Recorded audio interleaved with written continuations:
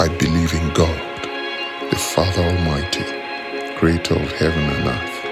I believe in Jesus Christ, his only Son, our Lord, who was conceived by the Holy Spirit, born of the Virgin Mary, suffered under Pontius Pilate, was crucified, died, and was buried. he descended to the dead. On the third day he rose again. He ascended into heaven. He is seated at the right hand of the Father. And he will come to judge the living and the dead. I believe in the Holy Spirit, The Holy Catholic Church, The communion of saints, the forgiveness of sins, the resurrection of the body, and the life everlasting. Amen.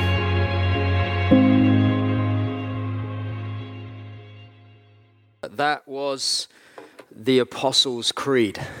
All Christians everywhere believe more than is contained within the Apostles' Creed, but no Christians anywhere can believe less than what is contained in the Apostles' Creed. We're starting a new series today.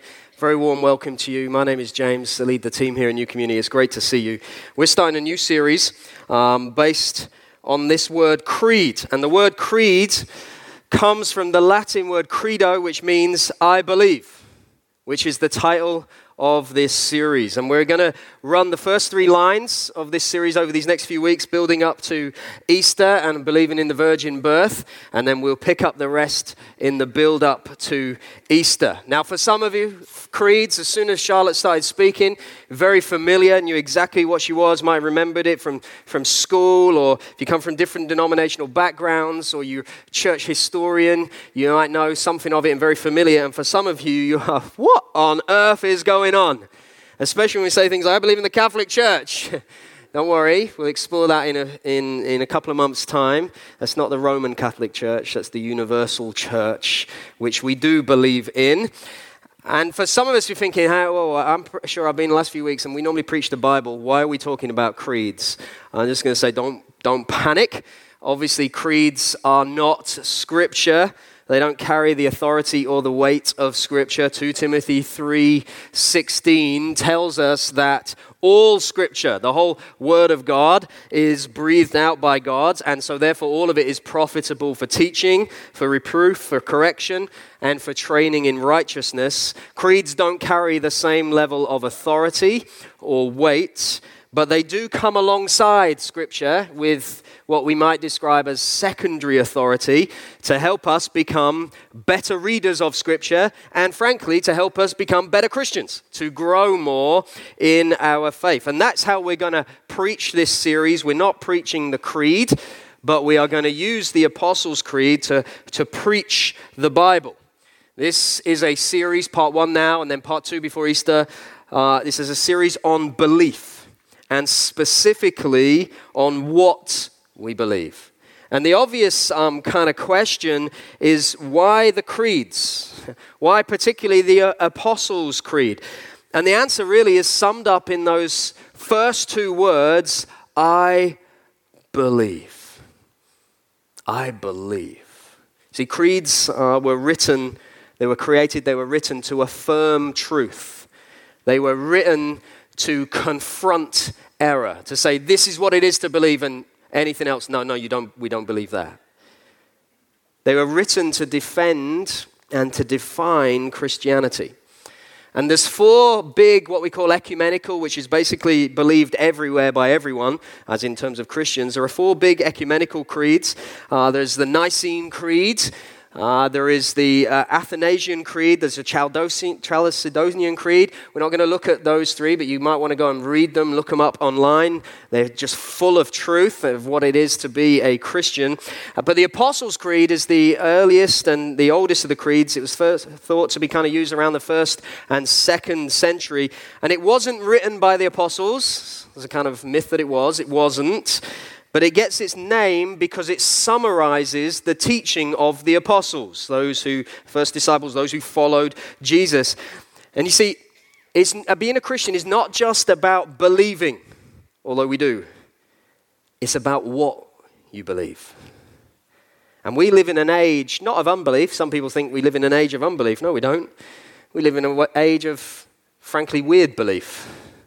Now, everyone believes, they just believe all sorts of very odd things. And that kind of modern mantra, if it's true for you, then it's true for you. And if it's true, it's true. It's not if it's true for you and then it's not true for me. No, if it's true, it's true. That is the idea of universal truth. And to say there's no such thing as universal truth is a universal truth. There's no such thing. Think about it. People believe all sorts of stuff, even Christians. I don't know if you've ever had this experience. Some of you probably have. You get into a small group and you start listening to what your Christian friend believes and you think, What? Where'd you get that from? What we believe matters. We're a believing people. Hebrews 11:6 tells us, without faith, it's impossible to please God. Ooh. So we need to be clear about what we believe. And then we need to grow in our believing of it. See, the Apostles' Creed was used in early church history as like a baptismal confession. So when people were getting baptized, they would basically just be dunked by saying, I believe in, boom, I believe in God. And they would state this creed as they got baptized. It was also used as a spiritual formation tool. So it'd be like, this is something short, memorable that you can remember. This is what it is now. Now you've become a Christian. This is what it is that you believe. And the I believe, is important because it's not just me. As we state the creed, we are not expressing our opinions or our views or our set of priorities or our set of beliefs. We're saying, that thing which started right back in the upper room, John 21, that bit when Jesus gathered his disciples, right back in that upper room, what those guys believed, what has been believed by Orthodox Christianity for over 2,000 years, what those guys believe, that's what we believe. See, there's a very modern disease that kind of thinks we know best, that new stuff is good stuff, and old stuff is rubbish stuff. And we kind of get, particularly in, dare I say it, in churches like ours perhaps, we get a little bit suspicious of old things, as if somehow tradition is all bad.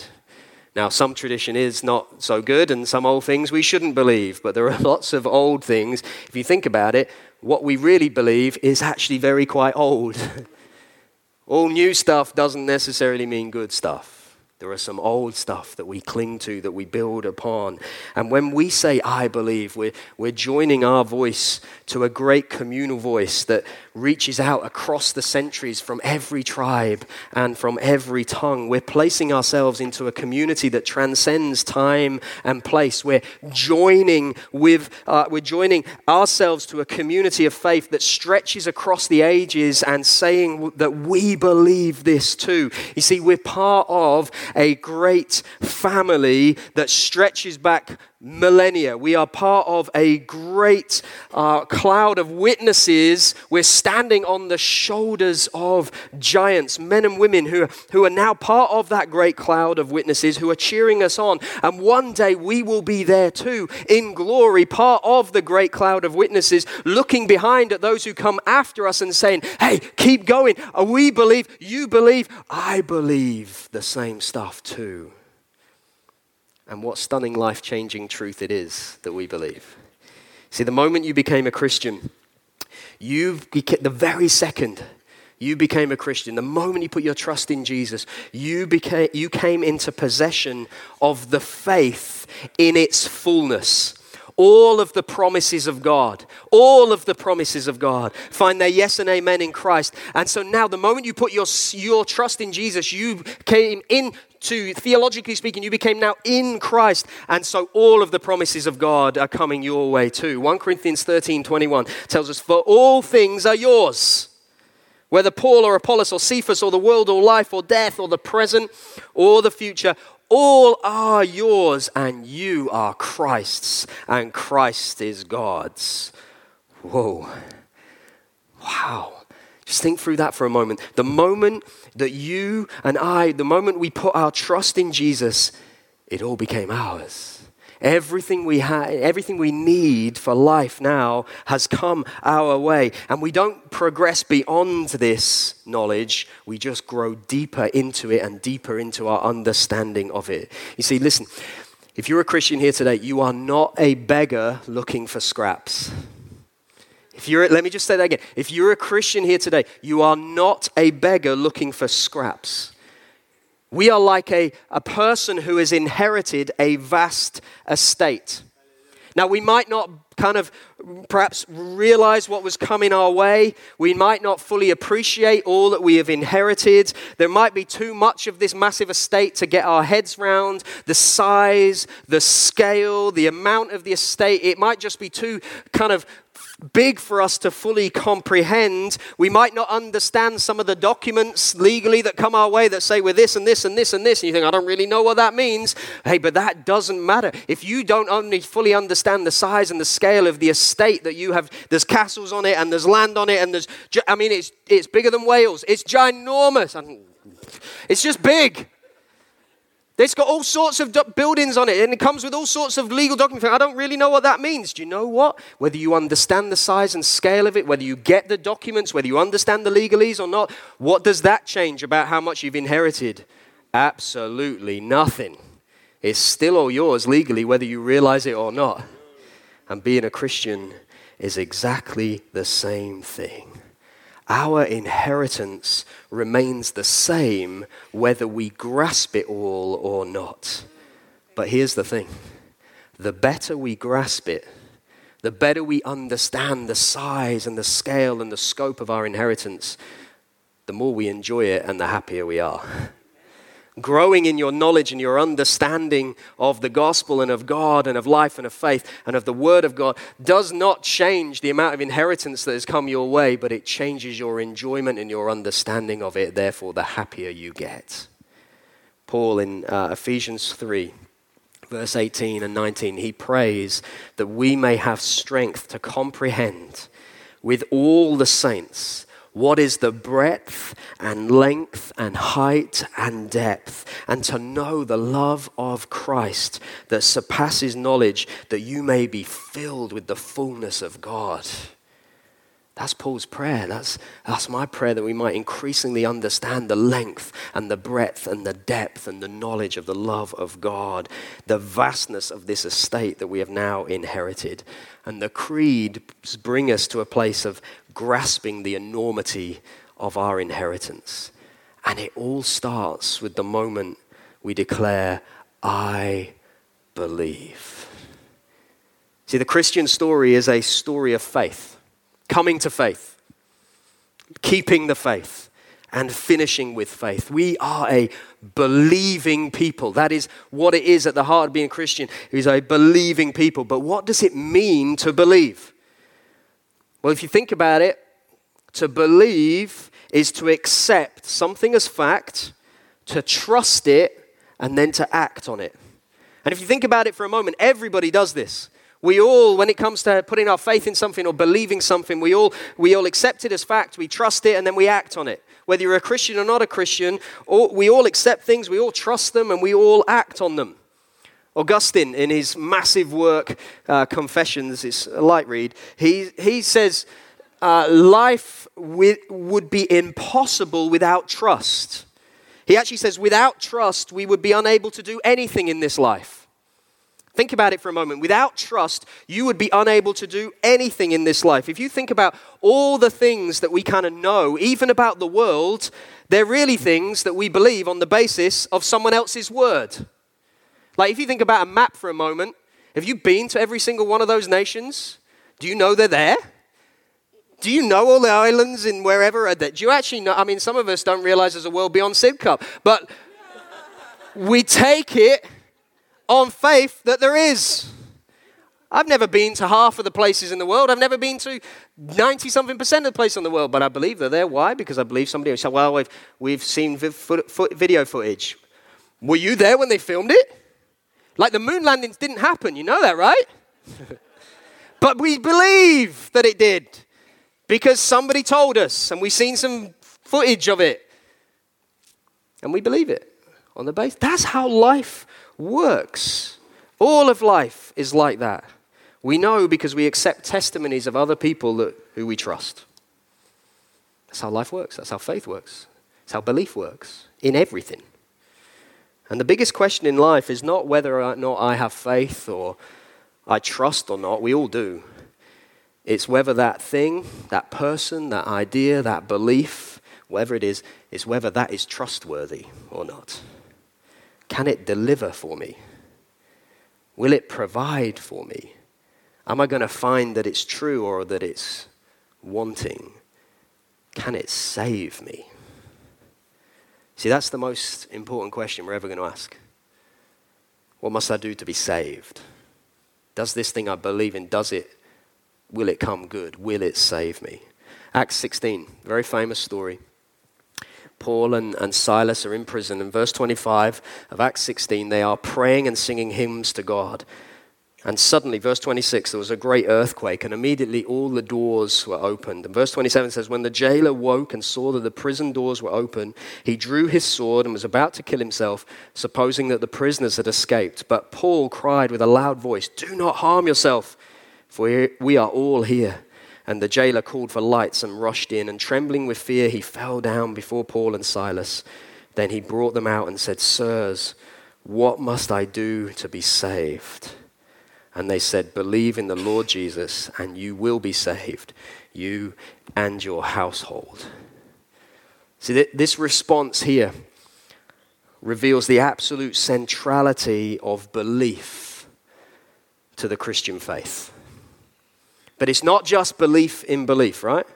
It's not just believing for the sake of everyone believes. And it's not just belief in God in a kind of general sense that to whom it may concern, I address my prayers, there's someone up there, out there. No. Our belief has an object, and his name is Jesus Christ. And so to believe in a biblical sense means to accept, to trust, and act on the promises of God that find their yes and amen in Jesus Christ. There's a very, very similar passage to that Acts 16, Romans 10, verse 9. You've probably quoted it or had it quoted at you. If you've ever listened to my preaching, you've definitely heard it quoted before. Romans 10:9. If you confess with your mouth that Jesus is Lord and believe in your heart that God raised him from the dead, you will be saved. See, this is what makes Christianity so different from everything else. This is what makes Christian belief and Christian faith and the Christian life and the Christian experience so different from everything else. Because Christianity does not start with I do or we do. It starts with I believe. And it's not that we have done, not this belief that I've done something, but rather we believe that someone has. And this, as believers, makes our hearts alive because it's not I do this or we do this or if I do this then. It's I believe that someone has done something for me, on behalf of me, for me that brings things my way. And guess what? We have someone who has done that. And we have a Savior who has done that. And in doing it, he has done it all. He has sent his Son into the world to die on a cross for my sins, thereby showing me unfathomable love. God loved me so much that he was willing to suffer the loss of his Son on a cross. Jesus loved me so much that he was willing to lay down his life for me. No one could love me more or better than Jesus. And on the third day after Jesus' death, God raised him from the dead, thereby announcing that his death was completely sufficient to atone for every sin that I have or I will commit throughout my lifetime. And then God exalted Christ to his own right hand, where Jesus Christ now reigns from on high, granting salvation and forgiveness to all who call on him by faith. And so now, when my time came, when your time came, and I placed my faith in Jesus, when you placed your faith in Jesus, God instantly granted you. He instantly granted me a great salvation. He forgave me of all my sins, past and present, and all the future ones too. And he made me his child, and he adopted me into his family. And he gave me the gift of the Holy Spirit, who gives me God's power now, who pours out God's love within my heart, who tenderly communicates to my spirit and to my soul that I am a child of God. I am an heir now of eternal glory. And in saving me, God has also freed me from slavery to any and all sins. I no longer have to sin again, for sin's mastery over me has now, by the finished work of Jesus, been broken forever. And in saving me, it gets even more incredible. In saving me, God has also justified me. And being justified through Christ, I now have peace with God that will endure through all things forever. And in justifying me, it gets even better. He has declared me innocent and pronounced me not only innocent, he's now pronounced me righteous with the very righteousness of Jesus Christ himself. And God has also allowed his future and his present, not forget, his present wrath against me to be completely propitiated, completely taken, completely finished, completely worked out of coming to me, all by Jesus, who bore it on himself upon the cross. And so now consequently, no matter what I do, no matter what the state of my life, no matter what the state of my circumstances, God now only has love and compassion and deepest affection for me. And this love is without any admixture of wrath whatsoever. God always looks upon me. He always looks upon you and treats me and treats you with gracious favor. He is always, we heard it earlier, working all things together for my ultimate and my eternal goods. This is my salvation. This is your salvation. This is the gospel.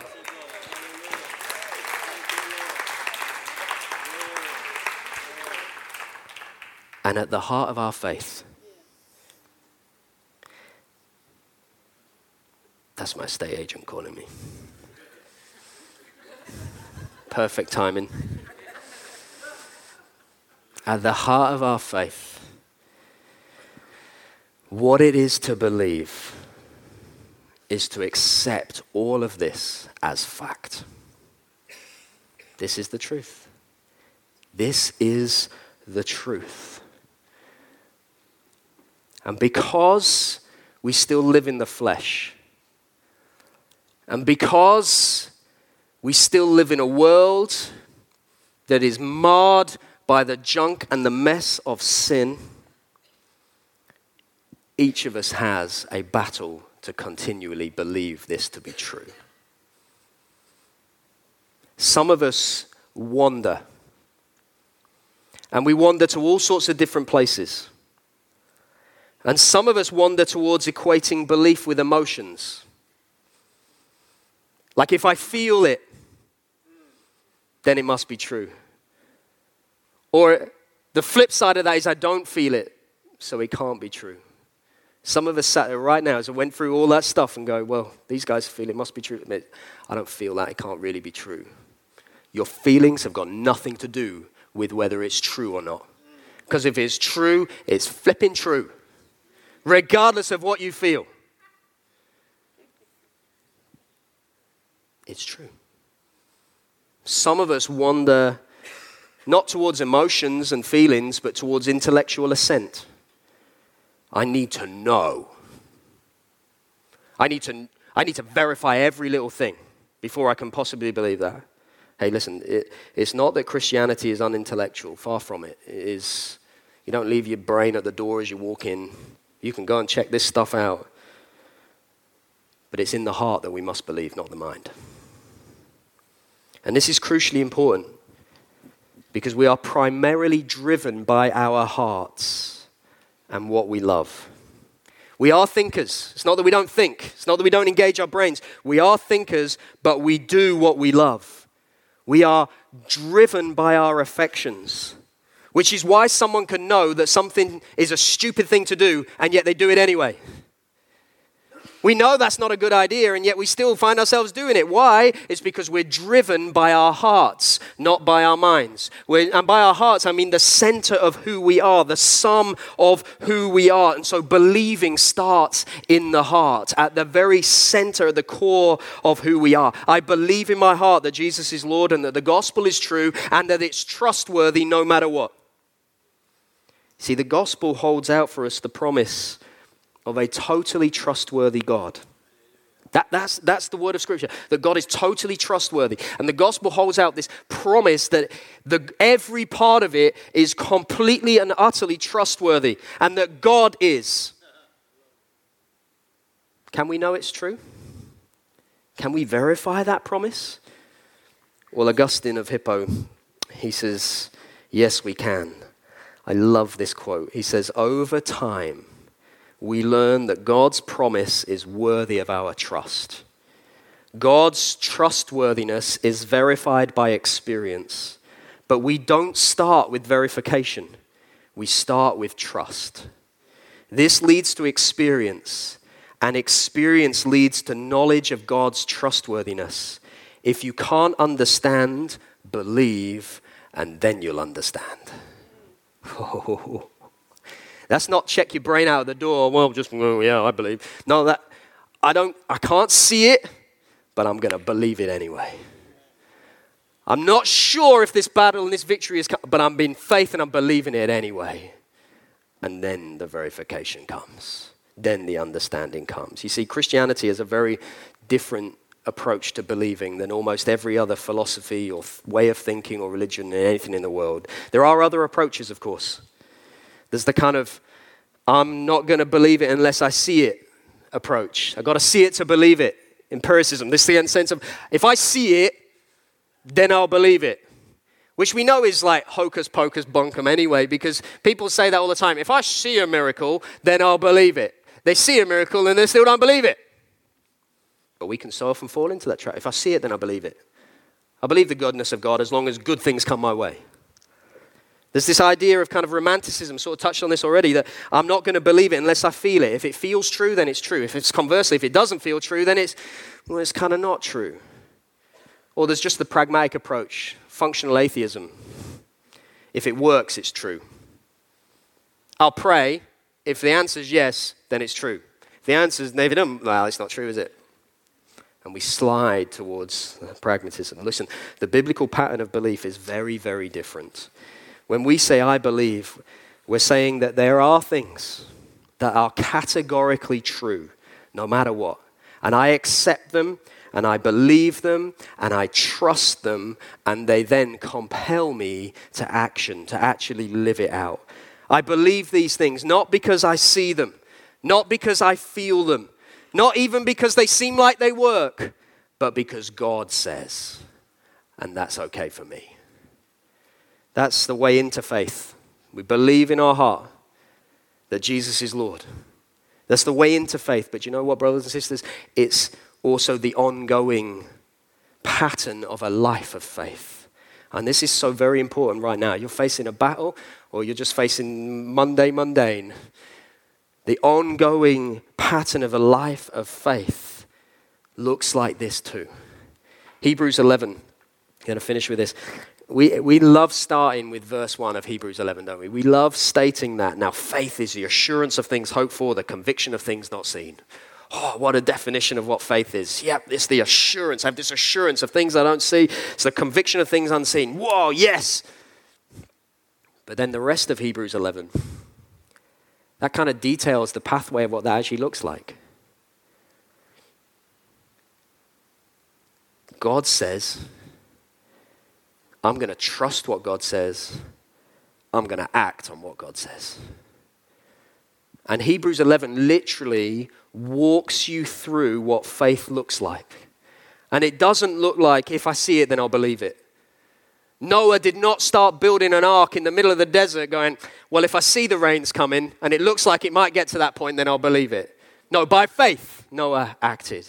Sarah did not say, well, when promised a child in her very late years, didn't go, well, if I feel like it, and I feel like kind of, doing those things with my husband that requires me to do in order to get a baby, then I will go with it. No, she said, by faith I believe. The same could be said again and again and again. Rahab, by faith, it wasn't a moment of, well, if it works, I'll try it out. Lord, quickly help me. Oh, no, I believe. No. God says, by faith I will. By faith, Noah, even though he couldn't see it, built an ark nowhere near the sea. By faith, Abraham obeyed and staked everything on obeying God. By faith, Sarah. By faith, Enoch. By faith, Abel. By faith, Jacob and Joseph and Moses and Rahab. And look at verse 32. And what more shall I say? For time would fail me to tell of Gideon and Barak and Samson and Jephthah and David and Samuel and the prophets who through faith conquered kingdoms, enforced justice, obtained promises, stopped the mouths of lions, quenched the power of fire, escaped the edge of the sword, were made strong out of weakness, became mighty in war, put foreign armies to flight. Women received back their dead by resurrection. By faith, those things happen. By declaring, I believe. By saying, this is what God says, and so therefore I will act. By faith, these heroes of the faith saw mighty things happen, and by faith, we can too. Amen. But the chapter doesn't stop there. This is so crucial to get, because our by faith so often stops when life gets hard. Like it's properly easy. By faith, yeah, when everything is going well. It's properly easy to get excited by Hebrews 11, the first part anyway, when things are going well for us in our life. When by faith every prayer seems to be answered with a yes and amen, brother. When by faith everything that God asks seems to line up with exactly what we feel like doing. Woohoo! Thank you, Lord, you are good. When by faith everything makes sense to us and God reveals every little step of the way and it goes, I can totally see exactly why that's going to happen, exactly in that order, and exactly why that detour is not a detour at all, Lord, because you have mapped it all out perfectly for me. Thank you, by faith. It's dead easy to do all of that stuff by faith. But when life gets hard, each of us has a tendency to slide. And we slide towards, I got to see it to believe it. Or we slide towards, I got to feel it and I'm not really feeling it anymore.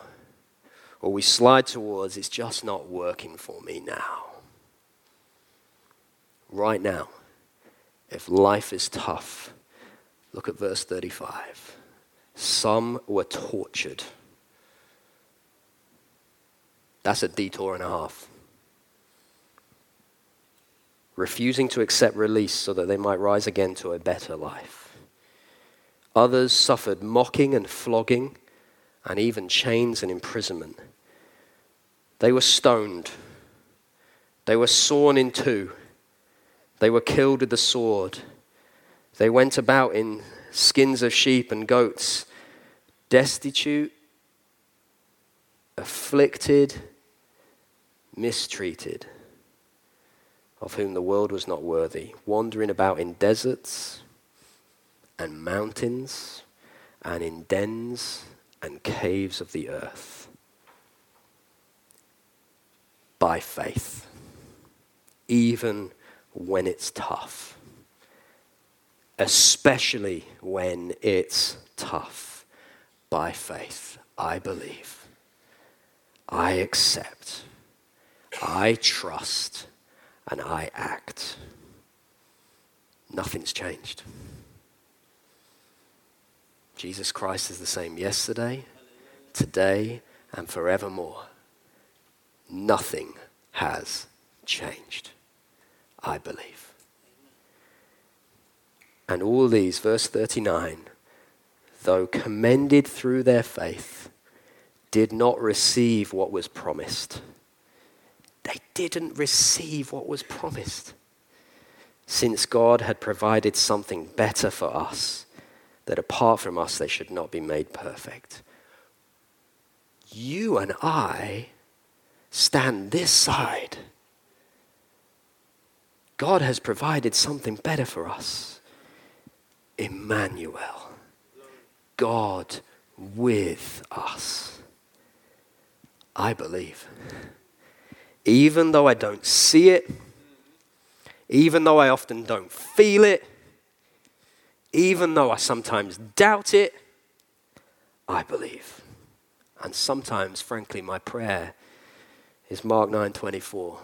I believe, help my unbelief. Some of us right now are in that moment. I believe, help my unbelief.